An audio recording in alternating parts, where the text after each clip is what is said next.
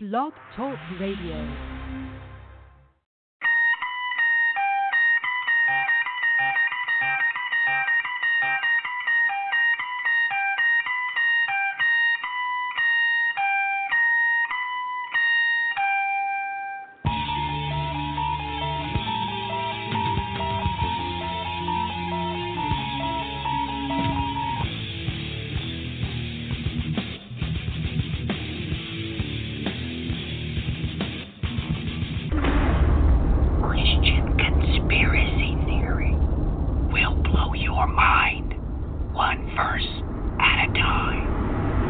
Welcome, ladies and gentlemen. Welcome to the program. We are your hosts, Aaron and Matthew Miller. Boy, this episode has been long in the prep phase. So let's get Aaron on the mic and let him give us a brief overview of what's going on, what this episode is going to be about, and what led him down this road for us to create an Christian conspiracy theory on this topic. Aaron? Well, I've been writing a story about this for a while. I wrote most part of it maybe a year ago, and it was based on the story of Lilith, which is very famous in modern times. As it was, well, it's actually been famous for a very long time.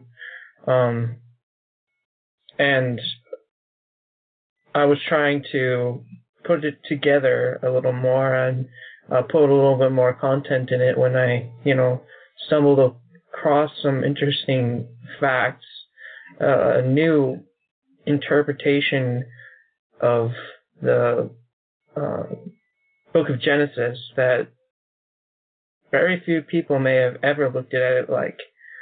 And so a few of you may have heard of something called the gap theory, which is a theory that there's a gap between the first two verses of the book of Genesis. And the idea goes that God created the world twice. He created one world before this that we know, and he ended up destroying it. And it goes to, well, I'll just read the first two verses of the book of Genesis in the NASB. In the beginning, God created the heavens and the earth. The earth was formless and void, and the darkness was over the surface of the deep, and the Spirit of God was moving over the surface of the waters. Now, in the Hebrew, the text could literally be translated in verse 2, and the earth became formless and void. Or, instead of formless, could say a wasteland and empty. And this just poses some interesting questions that see how we see the heavens and the earth were created first, then the earth became formless and void, and then God said, "Let there be light." Things are very interesting here because a lot of people use these foundational points as their biblical support for this gap theory. I'll just go through them from the Wikipedia article. The word "was" in Genesis 1, verse 2, for some adherents, is more accurately translated "became." Such a word choice makes the gap interpretation easier to use and see in modern English. God is perfect in everything he does is perfect. So, a newly created earth from the hand of God should not have been without form and void and shrouded in darkness. The next one, the Holy Spirit was renewing the face of the earth as he hovered over the face of the waters. Psalms 104, verse 30. Angels already existed in a state of grace when God laid the foundations of the earth, so there have been at least one creative act of God before the 6 days of Genesis. And lastly, Satan and his angels caused war in heaven and had fallen from grace in the beginning, which, since the serpent tempted Adam and Eve, had to have had to have occurred before the fall of man. So there's just some points there as to some possible biblical support for that. So, Aaron, back to you. Please continue. Now you got to the famous part that says that the Spirit of God was renewing the earth. This comes from Psalms 104, wherein it says, "You sent forth your Spirit; they were created, and you renew the face of the ground." And with that, that goes back to Genesis chapter 1 verse 2, and it says the Spirit of God was hovering over the surface of the waters. So the theory goes that the Spirit was trying to renew the surface of the earth, trying to fix it.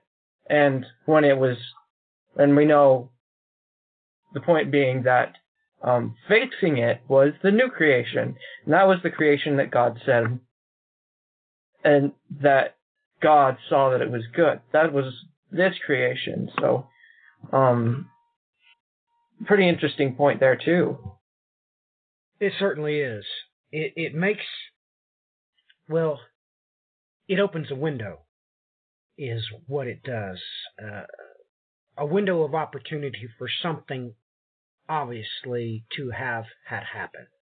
And it brings up much consternation in the church, because this leads people to something else, because inevitably people want to twist this up with, well, gap geology. Now, they say with that the one day might be 1,000,000 years. This has got nothing to do with that. This is before the 6 days of creation. This is before his Spirit hovered over the surface of the waters. And, I've got some thoughts on that myself, what that could have been implying there. But there's no doubt about it that these issues are separate. This is a gap between when God started creating and the first day. So I just wanted to lay that down concretely, that no, we're not saying that there's day ages. We're saying this is before that event altogether. Aaron, your thoughts?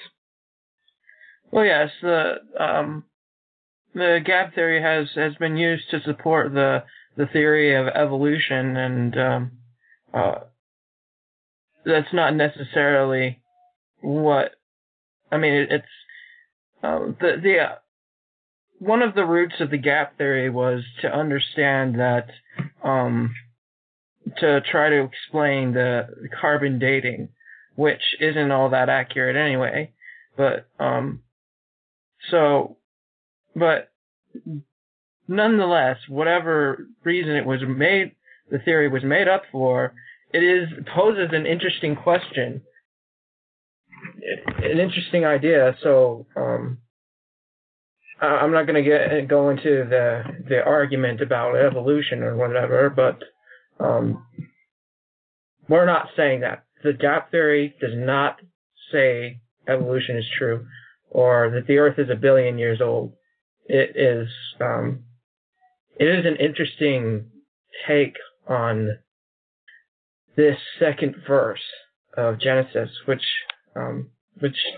it's very intriguing to me. And so the thing that all poses the main question: when was this creation? When and why did God destroy it? What happened?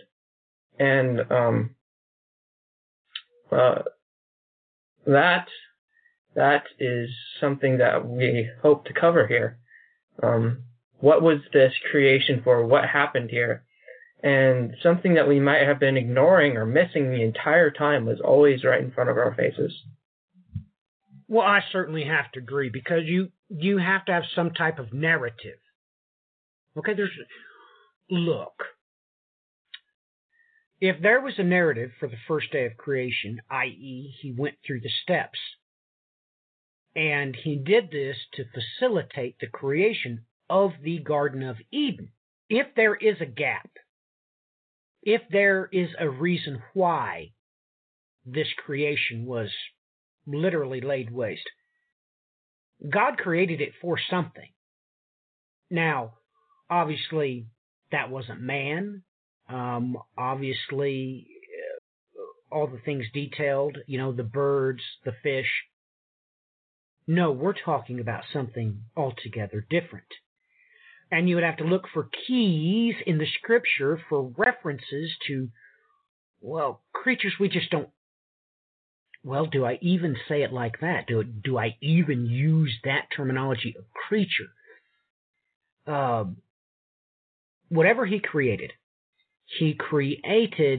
a habitable environment for something, for his creation to exist in. So when I put it like that, that's the real question. Is there any type of entities that are mentioned specifically in the scripture? Because he would have had to give us information about this narrative that fits the bill. Aaron, what's your thoughts? Well, the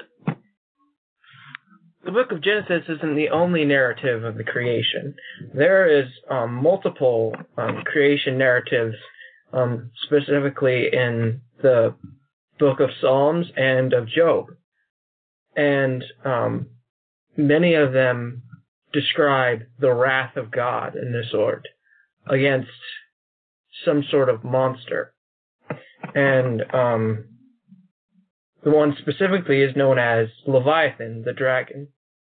And that brings us back to the seven-headed dragon of the book of Revelation.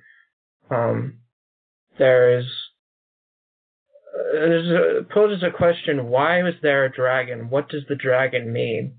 And I'm beginning to believe that perhaps the Leviathan of the Old Testament is of a species of creatures that ruled the earth at one point. Well, if that be the case, they would have had to rule over something else. There would have had to have been some other type of entity that they were ruling over. That would be my natural instinct. So what's your thoughts on that? Is there any other type of beast or entity? I mean, I just don't know what to call this thing, but these entities for the Leviathan to have ruled over. Your opinions, your thoughts? I don't know, but if we were to say that the dinosaurs were these dragons, then we're talking about hundreds of different species of them. Well, that gives you an opposing nature. We know that the Leviathan is mentioned many times in association with water. So is it possible that there was something on land that was, mammal? Would that be something to look for at least? Yeah, well, the two great creatures in the Old Testament that are often mentioned hand in hand is Behemoth and Leviathan. And Behemoth, in the book of Job, Job 40 describes the Behemoth, which translates as a plural of beasts or cattle. And Job 41, the following passage, describes the Leviathan, which is a dragon sort of creature. So, yes, we have this Leviathan living in the water and the Behemoth living on the land. So this certainly fits the bill. That we have a superior... Now, I take note. That's exactly the opposite of the traditional creation. That's topsy-turvy. Because we know beyond any shadow of a doubt, man was given dominion, and he is certainly not aquatic in nature. So right from the beginning, Aaron, something is, well, topsy-turvy to me. Because you're correct. What is stated in the Bible about the Leviathan clearly gives him dominion in this time of tohu bohu. I mean, this is what the Hebrew phrase is. And the corresponding Septuagint is roughly unseen and unformed. So this definitely gives credence to what you're getting at here. At least it does in my opinion.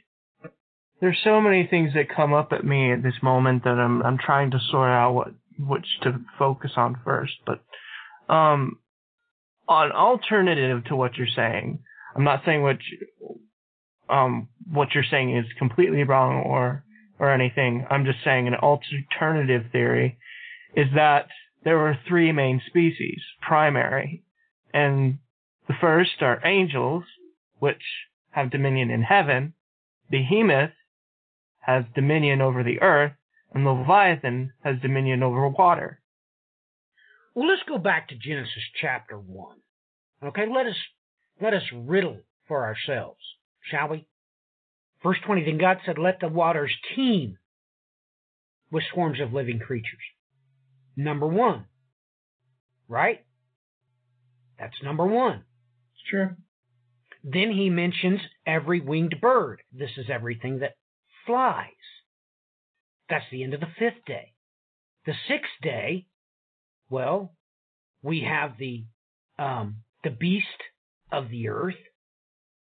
And then lastly, he makes man, gives it dominion. So here we go again, that what you're saying may be obviously correct, and now we didn't realize it was staring us right in the face, ladies and gentlemen. He made the angels, Leviathan, and he made the behemoth. When you look at these as species, now everything just kind of explodes off the pages.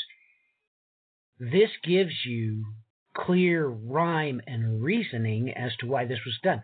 God had done it before, and something terrible obviously happened and completely destroyed it. Whether God himself destroyed it, or the war between these angels and leviathans and behemoths, who knows? Your thoughts, Aaron? Yes. Yes. If these three could be the three primary species that, and perhaps all equal in power, it's a shocking thought. I mean, just wait a minute. It makes sense. So you have the angels would be like the birds of the air, right? Yes. Then you have the Leviathan would be like the swarming things in the water. And then the behemoth would be like, what does God say? Okay, everything else. I mean, just listen. Let the earth bring forth living creatures after their kind, cattle, creeping things, beasts of the earth after their kind. And it was so. God made the beasts of the earth after their kind. There's three separate ones. There's birds, there's fish, and there's beast. Or animals, I guess. Animals. Look. Aaron, that makes sense. Now, you saying that they both had equal power in this sense, now remember, man was given dominion. He's not made yet, right? Is this the rhyme and the reason behind the creation of man? And that dominion was outside the realm of the angels, the leviathans, and the behemoths. I mean, to me, it just makes sense, Aaron. What do you think? Yeah, it makes a lot of sense. And yeah, just but what you did say formally could be valid, that that the Leviathans had power over behemoths, because remember that if we were to say the birds were the angels, then were like the angels, then the Leviathans and then the angels were created on the day before the land creatures, on the 5th day, and then the sixth day. I feel like I would be slightly confusing for the audience. I'm saying reflected. This is before the 6th day creation, but we're using the 6 days as an example in comparison. So before I get any further, I want to say something very intriguing about tohu bohu, or the formless and void in the Hebrew. Now, I'm going to go to, the Leviathan is strictly masculine in the scriptures as we have it. But opening up the book of Enoch, it says in Enoch chapter 60, verse 7, and it says, "On that day were two monsters parted, the female monster named Leviathan, to dwell in the abysses of the ocean over the fountains of the waters, but the male is named Behemoth." Okay, so why is it calling it a female Leviathan? Well, I believe that this female Leviathan was the mate of Leviathan. Leviathan was perhaps the king of all the monsters, and she was his queen. And what was her name? Take note of that. Okay. Let's go back to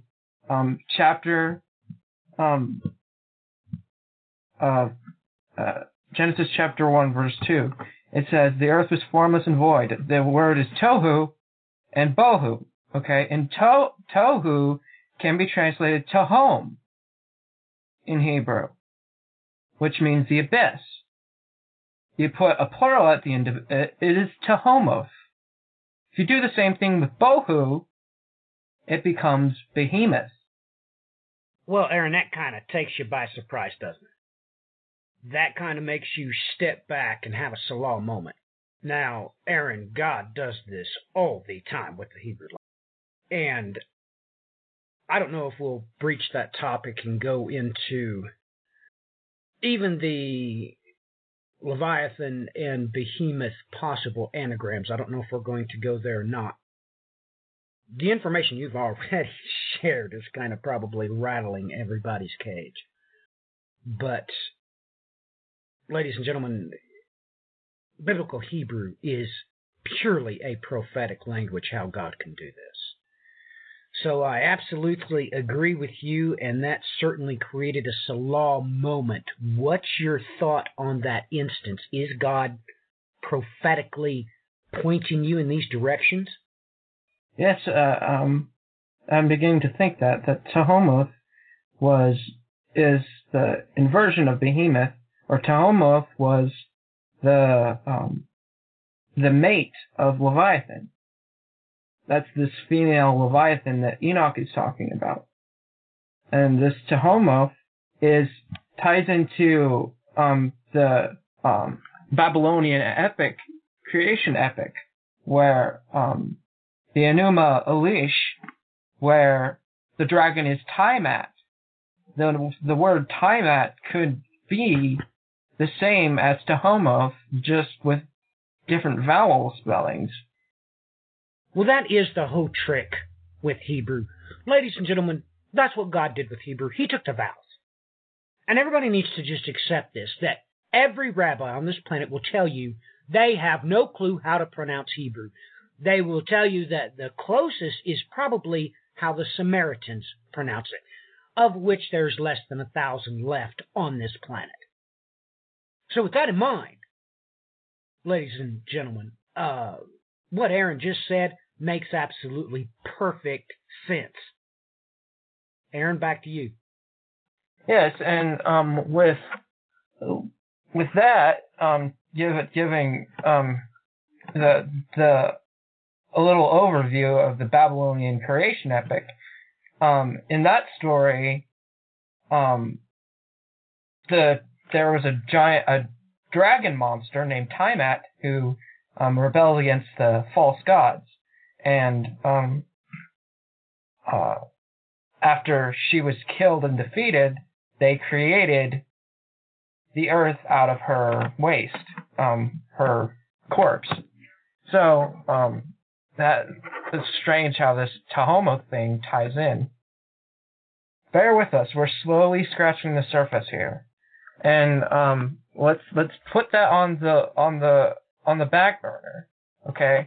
And I mentioned earlier that there's other creation stories mentioned, and in other books of the Bible. In Psalm chapter 33, verses 6 to 7, it says, "By the word of the Lord the heavens were made, and by the breath of his mouth all their armies. He gathers the waters of the sea together in a heap. He lays up Tahomo in storehouses." So I transliterated some of these words, or gave my own translation, but that was basically the NASB. And here it says, "He lays up Tahomo." But the other point to make about the creation here is that it says, "By the word of the Lord the heavens were made." And this could be understood that all creation was created by one word. So we could say that in the first creation, God created everything with one word. That is interesting indeed. Was you going to make any reference to the other time Tohu Bohu is in the scripture? Because it is. It's in, and strangely enough, Joe and I just did a remembrancer on Matthew chapter 18, and it tied directly to the same chapter. But Jeremiah chapter 4 and verse 23 also contains Tohu Bohu in an obvious prophetic vision of what happened. Have you looked at that text, and what's your thoughts on that, Aaron? I haven't looked at it, no. And I got a lot of things I'm trying to keep in my mind at the moment to before I forget it. So you can talk about it if you want. No, that's all right. We don't need to jump off topic. So please continue while you've got a hold of this topic in your mind, because it's overwhelming, Aaron. Just what we've covered so far. So please continue. Okay, so something we haven't touched on yet is that the creature Leviathan is mentioned plenty of times in the Old Testament, and often to God slaying him. And we go back to Psalms chapter 104, which was the one I just said had the passage of renewing the ground. That was verse 29. And in verse 26 it says, "There are the ships that move along in Leviathan, which you formed to sport in it. They shall wait for you to give them their food in due season." Okay, so it mentions just on the side food mentions Leviathan and then food. Then we go to chapter 74 of Psalms, verses 13 to 15. "You divided the sea with your strength.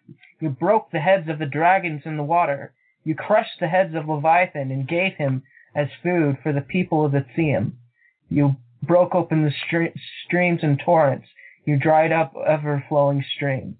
Now, I put people of the Tzium, which is something as another topic, but it could be translated the people of the wilderness.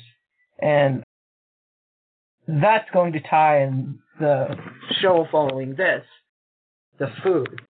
But stay with me. We mentioned God crushing the heads of Leviathan and giving him his food. And more importantly, the locality thereof. Why is this all taking place in the water? And let's go back to Genesis. Think about what I already mentioned. So, this tohu bohu time, okay, ensues after God did just what he just said. He destroyed the Leviathan that was in the sea, yada, yada, yada. Now, all of a sudden, the Holy Spirit comes in and kind of, flutters over the surface of the water, and it progresses to the point that now man is given dominion, a specific entity created to keep the habitation, to keep this Garden of Eden. So that just brings out to me more reasons as to why all this happened, that this time the Holy Spirit got involved to make sure that the water was restrained. Your thoughts, Aaron? No thoughts right now, but yeah, very, very good point. Well, then please continue. So, the next passage that I'm going to read is from Job chapter 26, another creation story, and I'm going to return to it in another show following this, but this is, it mentions this in verses 5 to 13. The Rephaim tremble in the waters and their inhabitants. Sheol is Aram before him, and Abaddon has no covering. He stretches out the north over the wasteland, Tohu, the word wasteland is Tohu, and hangs the earth on nothing. He wraps up the waters in his clouds, and the cloud does not burst under them. He obscures the face of the full moon and spreads his cloud over it. He inscribed a circle on the surface of the waters as a boundary of light and darkness. That's another thing you might want to notice. That this is how he created the boundary in that time, was inscribing a circle over the waters. And the pillars of the heavens assemble and are amazed at his rebuke. He quieted the sea with his power, and by his understanding he shattered Rahab. By his breath the heavens were cleared, and his hand pierced the fleeing serpent. And in Isaiah chapter 27, verse 1, the fleeing serpent is another name for the Leviathan. So what is this Rahab, and why is he mentioned with the fleeing serpent? Let me keep that in mind again. We'll move on to Isaiah chapter 51, verses 9 to 10. Awake, awake, put on your strength, O arm of the Lord. Awake as in the days of old, in generations of long ago. Was it not you who cut Rahab in pieces, who pierced the dragon? Was it not you who dried up the seas and the waters of the great abyss, who made the depths of the sea a pathway for the redeemed to cross over? Okay, so who is this Rahab? And why is he mentioned with the fleeing serpent? Why was he scattered by God's understanding? Again, Job chapter 9 verse 13 says, God will not turn back his anger, and beneath him crouch the helpers of Rahab. Rahab means pride in Hebrew, and I'm beginning to think that there's a coalition here, one being a certain Rahab and the other being Leviathan. And we've done a show on this before, but I'm raising a different idea, that this was some angel who rebelled before the flood. Before, in this first creation, this Rahab, which may be tied into, we could say was tied into, well, I'm going to say could be tied into Ezekiel chapter 28. And there, the great cherub that fell, and I'm going to stop and let us talk about this for a minute. But before that, I'm going to put this out there. Okay, Ezekiel chapter 28, verse 2 shows this cherub saying, "Your heart was lifted up. You said, I am a god. I sit on the seat of a god in the midst of the seas." So here, going back to water, the seas. Well, Aaron, boy, oh boy. Boy, oh boy, how do I want to put this? I'm going to have to cross a barrier here and really throttle,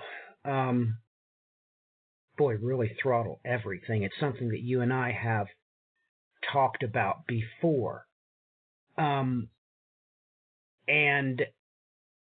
boy, this is really tough. It amazes me that everybody forgets that there are, let me just read it, I don't know how to put it.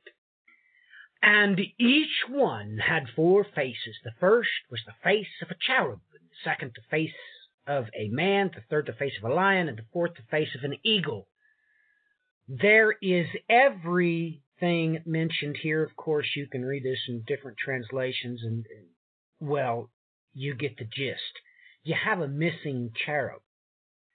There should be a cherub in the likeness of a aquatic animal. There's not.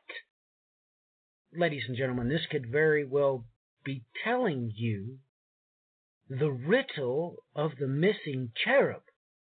And did this cherub have a name of Rahab? Aaron, your thoughts? Wow. Yeah, I actually remember a few years ago you mentioning that to me. Why is there not a fish? And it's a very good point. We have a bunch of land beasts, and then we have an eagle that flies. So where's the fish? Where's the water creature? Yeah, just wow. Yeah, this being Rahab, an angel who was given dominion over the seas. And could this be why he coalitioned with the dragon? Well, Aaron, you have to realize you have to train up a child in the way it should go. Aaron, you've been asking me these questions your whole life. I mean, ladies and gentlemen, since he was 6 years old, Aaron has constantly pushed me for the technical data concerning the angelic host. And you can't overwhelm a child. However, you must train them. Yes, that's right. Up. It's steps. You have to take steps to provide a child with the whole picture. Now, you just have to realize what's going on there. You just have to accept it. What's going on. For some reason here, you've got, one with the face, obviously like an oxen, an eagle, a lion, and a man. And there's one missing. There's nothing for... We've already chronicled... It's right in your face, ladies and gentlemen.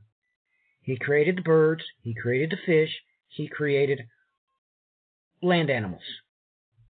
Where's the missing cherub? Does Ezekiel come right out and tell you? Does it come right out and tell you? You were, past tense, the anointed cherub who covers. Ladies and gentlemen, why is he saying that? Oh my goodness. Why is he using this phraseology? Why? Go back to Genesis. Go back to Genesis. Go back to Genesis. The earth was formless and void, and darkness was over the surface of the deep, and the Spirit of God was moving over the surface of the waters. Is Ezekiel coming right out and telling you? Is this the aquatic cherub? Okay, verse 15, you don't have to like it. Past tense, you were. Is all the other scriptures that Aaron read, is that just God not caring what anybody knows? Because he don't. He's no respecter of persons. I mean, he tells you the end from the beginning. He's already chronicled to you what happened to this cherub. He was pierced. He was divided or quartered, however you want to look at it. Aaron, your thoughts. Is that the rest of the verses that you've already read chronicling what happened to Rahab? Was God just not caring whether you knew or not, come out and told you? Yeah, there was a fifth cherub, and I took care of that problem. Your thoughts? Yeah. It does make sense to me. Does it make sense to you? Well, yeah. Yeah, and it says back in 26, Job 26, it says that by his understanding he scattered Rahab.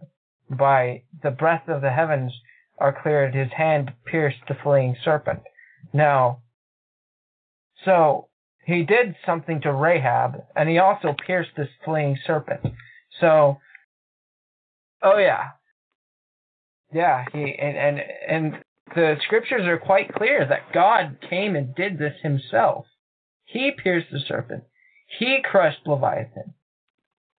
And why? And moving on, why would he do this?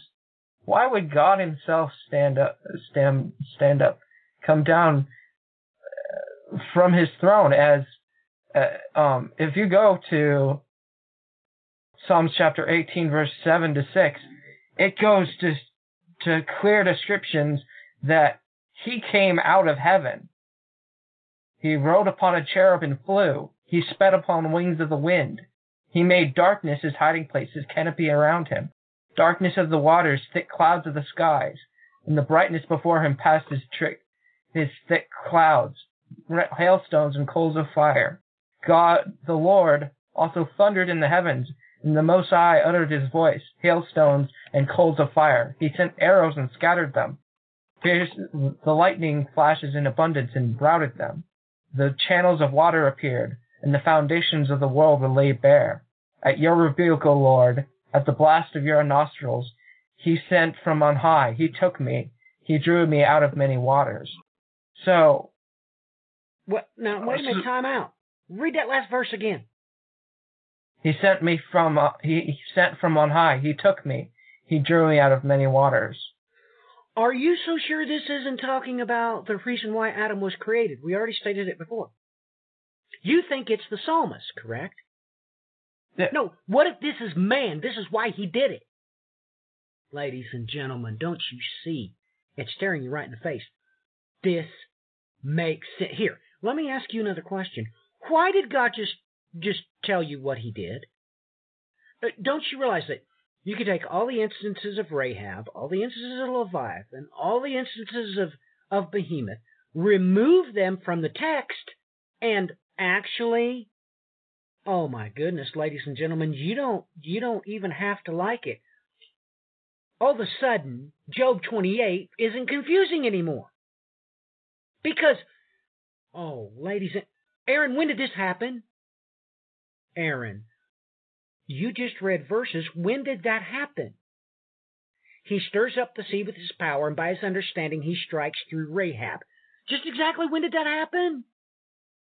We're not sure, but was it at the beginning of the Well, then why is he giving the information? I don't understand. Explain it to me. Which I thank the good Lord I didn't tell you back when you were 6. It would have completely blew your mind off. It would have completely been a mind blower. Aaron, he giving you the details of the pre-6-day orderly creation narrative. It's right in front of our face. He's telling us about it. It's just he didn't tell us about it in Genesis 1:1. He told us about it in Psalms and Job's and Isaiah and Ezekiel. To me, son, it just makes sense. Now, it's nothing I would dare build a doctrinal pillar off of, because he doesn't come out and say it. If this was in Genesis, oh my goodness, there'd be no questions, Aaron.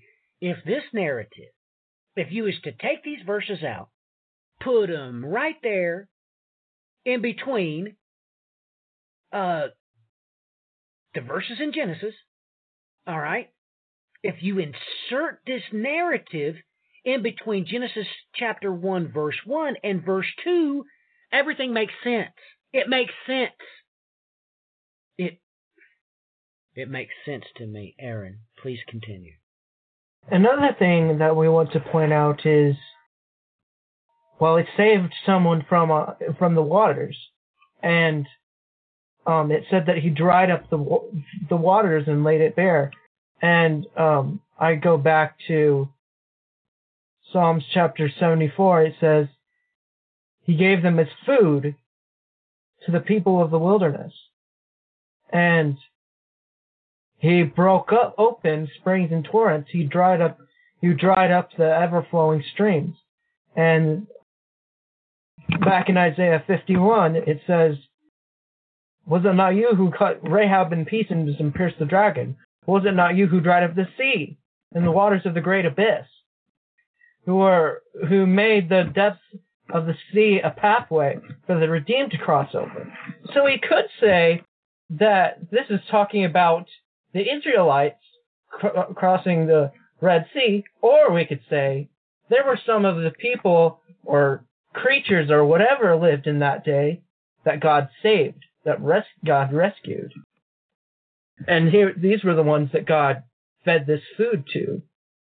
And if this be true, who would these creatures be that survived?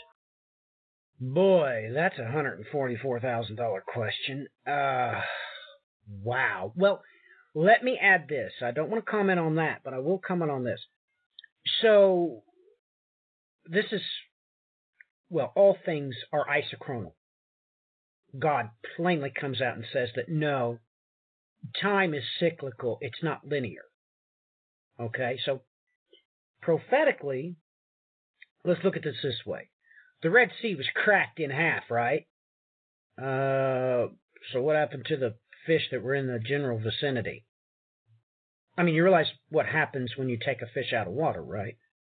But yet, through the Red Sea, God doesn't say anything about the Israelites having to step over flopping fish, even though that is exactly what would have happened. Now, we have the Jordan. They crossed the Jordan. Same exact thing would have happened when they crossed the Jordan, when God heaped up that water. Yes, ladies and gentlemen, there would have been fish flopping all around the dry bed as they walked across. Correct, Aaron? Correct. So, I mean, you push me for technical data that I am not aware of. What would have been these creatures that God saved? That is an open-ended question mark for me, Aaron. Back to you. Could we say that, well, it says that they were redeemed, that they were saved. I don't know. Could they be literally saved, or saved as in, kind of like saved from sin? Well, let's just throttle this, shall we? I mean, Lord have mercy. It's like sometimes I don't want to say things publicly that I want to say to you privately, but this is just the way it is. It's a beautiful time, and I've drilled this in your head since you were born, son. Everything is beautiful in its time. And Aaron, you've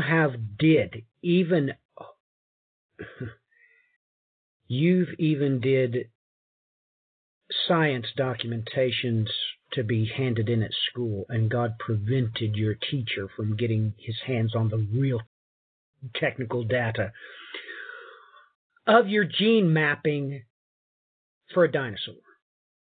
Now, Aaron, let me just say this. Let's go back to the beginning. We know what happened in the fall. There is no consternation. God comes right out and tells you that the angelic host corrupted all seed. Now you can plainly, as I've taught you, take the skeleton of a T-Rex, and it's obviously half kangaroo and half alligator. Let's take a deep breath, Aaron.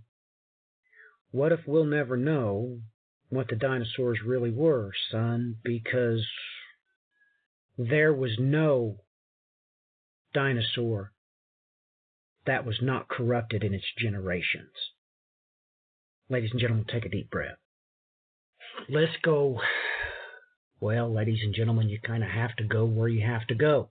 We got to go back to the flood. You have to go back to Genesis. You have to read it again. You have to understand. You have to remember what it said. Now it came about when man began to multiply on the face of the land, and the daughters were born to them, that the sons of God saw that the daughters of men were beautiful. And they took wives for themselves, whomever they chose. And then the Lord said, my spirit shall not strive with man forever, because he is also is flesh. Nevertheless, he shall be 120 years. The Nephilim were on the earth in those days, and also afterward, when the sons of God came into the daughters of men, and they bore children to them. Those were the mighty men who were of old, the men of renown. Now, ladies and gentlemen, what does he say about Noah? These are the records of the generations of Noah. Noah was a righteous man, blameless in his time, and Noah walked with God.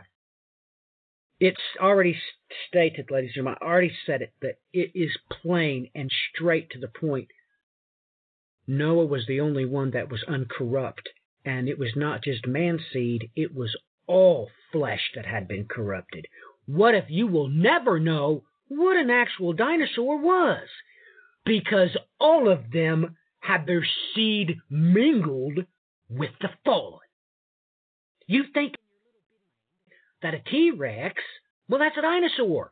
No, what if that's a Nephilim, and maybe that's why its arms are too short, and, well, there's only a couple of species on this planet that cannot reach their mouth with their hands, because that's kind of what hands are made for.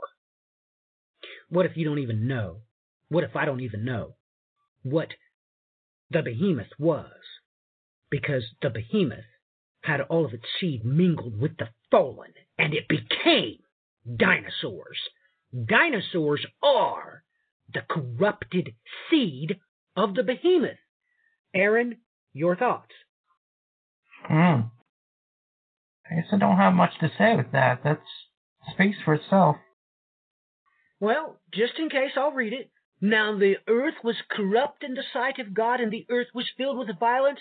God looked, and behold, it was corrupt, for all flesh had corrupted their way upon the earth. It is quite possible the behemoth was saved, and God didn't have to create it. It was right there already. So God just bebopped around and started day 1 and day 2 and day 3 and day 4, and what would have been the first thing that now the angelic host had been elevated over this creation? What would have been the first thing they raped? Well, they'd have went after the behemoth. Then they would have went after man. Look at it this way. You know, it's amazing how there's certain pockets of dinosaur bones in certain select places far away from the promised land. Maybe the behemoth was in their little playground of the new world in places like down under. And once they saw that their seed would cleave, then they went after the real target, having had success in their little testing grounds. Aaron, yay, nay, or your daddy's just plumb flipped his lid? Your thoughts? I'm not going to say yay or nay. I'm going to say it's something to put some thought to. with what we have, it makes me wonder, and how these dragons would be able to. It would make sense why why God would make a way, a dry place for these redeemed to escape the waters, is to say that the flood that overcame the earth in that time was caused by the Leviathan, and it flooded the earth so that they could come out on the area where it is dry and devour all the behemoths. Well, Psalms 33 verse 7, you already read it. He gathers the waters of the sea together as a heap. He is using the same terminology that he used for crossing the Jordan. He heaped it up. He lays up the deeps in storehouse. You read it. Like I said, it's above our pay grade, because if all this stuff was just right between the first and second verses of Genesis chapter 1, this would all make sense. So it's above our pay grade. He's not coming out and telling you, but then again, is he? I don't know. Off the charts, Aaron, just off the charts. Please continue. Well, I think this is a good point to end. We're planning on making a sequel to this. And with the food, this food made from Leviathan, I'm going to hint at Genesis chapter 2, verse 9, about this Adama. Because of Adama, God created the trees to grow that are good to eat. And, well, that's for the next show. And I hope you all enjoyed. And till next time. All right, ladies and gentlemen, Aaron Dunn gave his spoiler for the next Christian conspiracy theory. I didn't know if he was going to give you a hint or not, but the next show will blow your mind.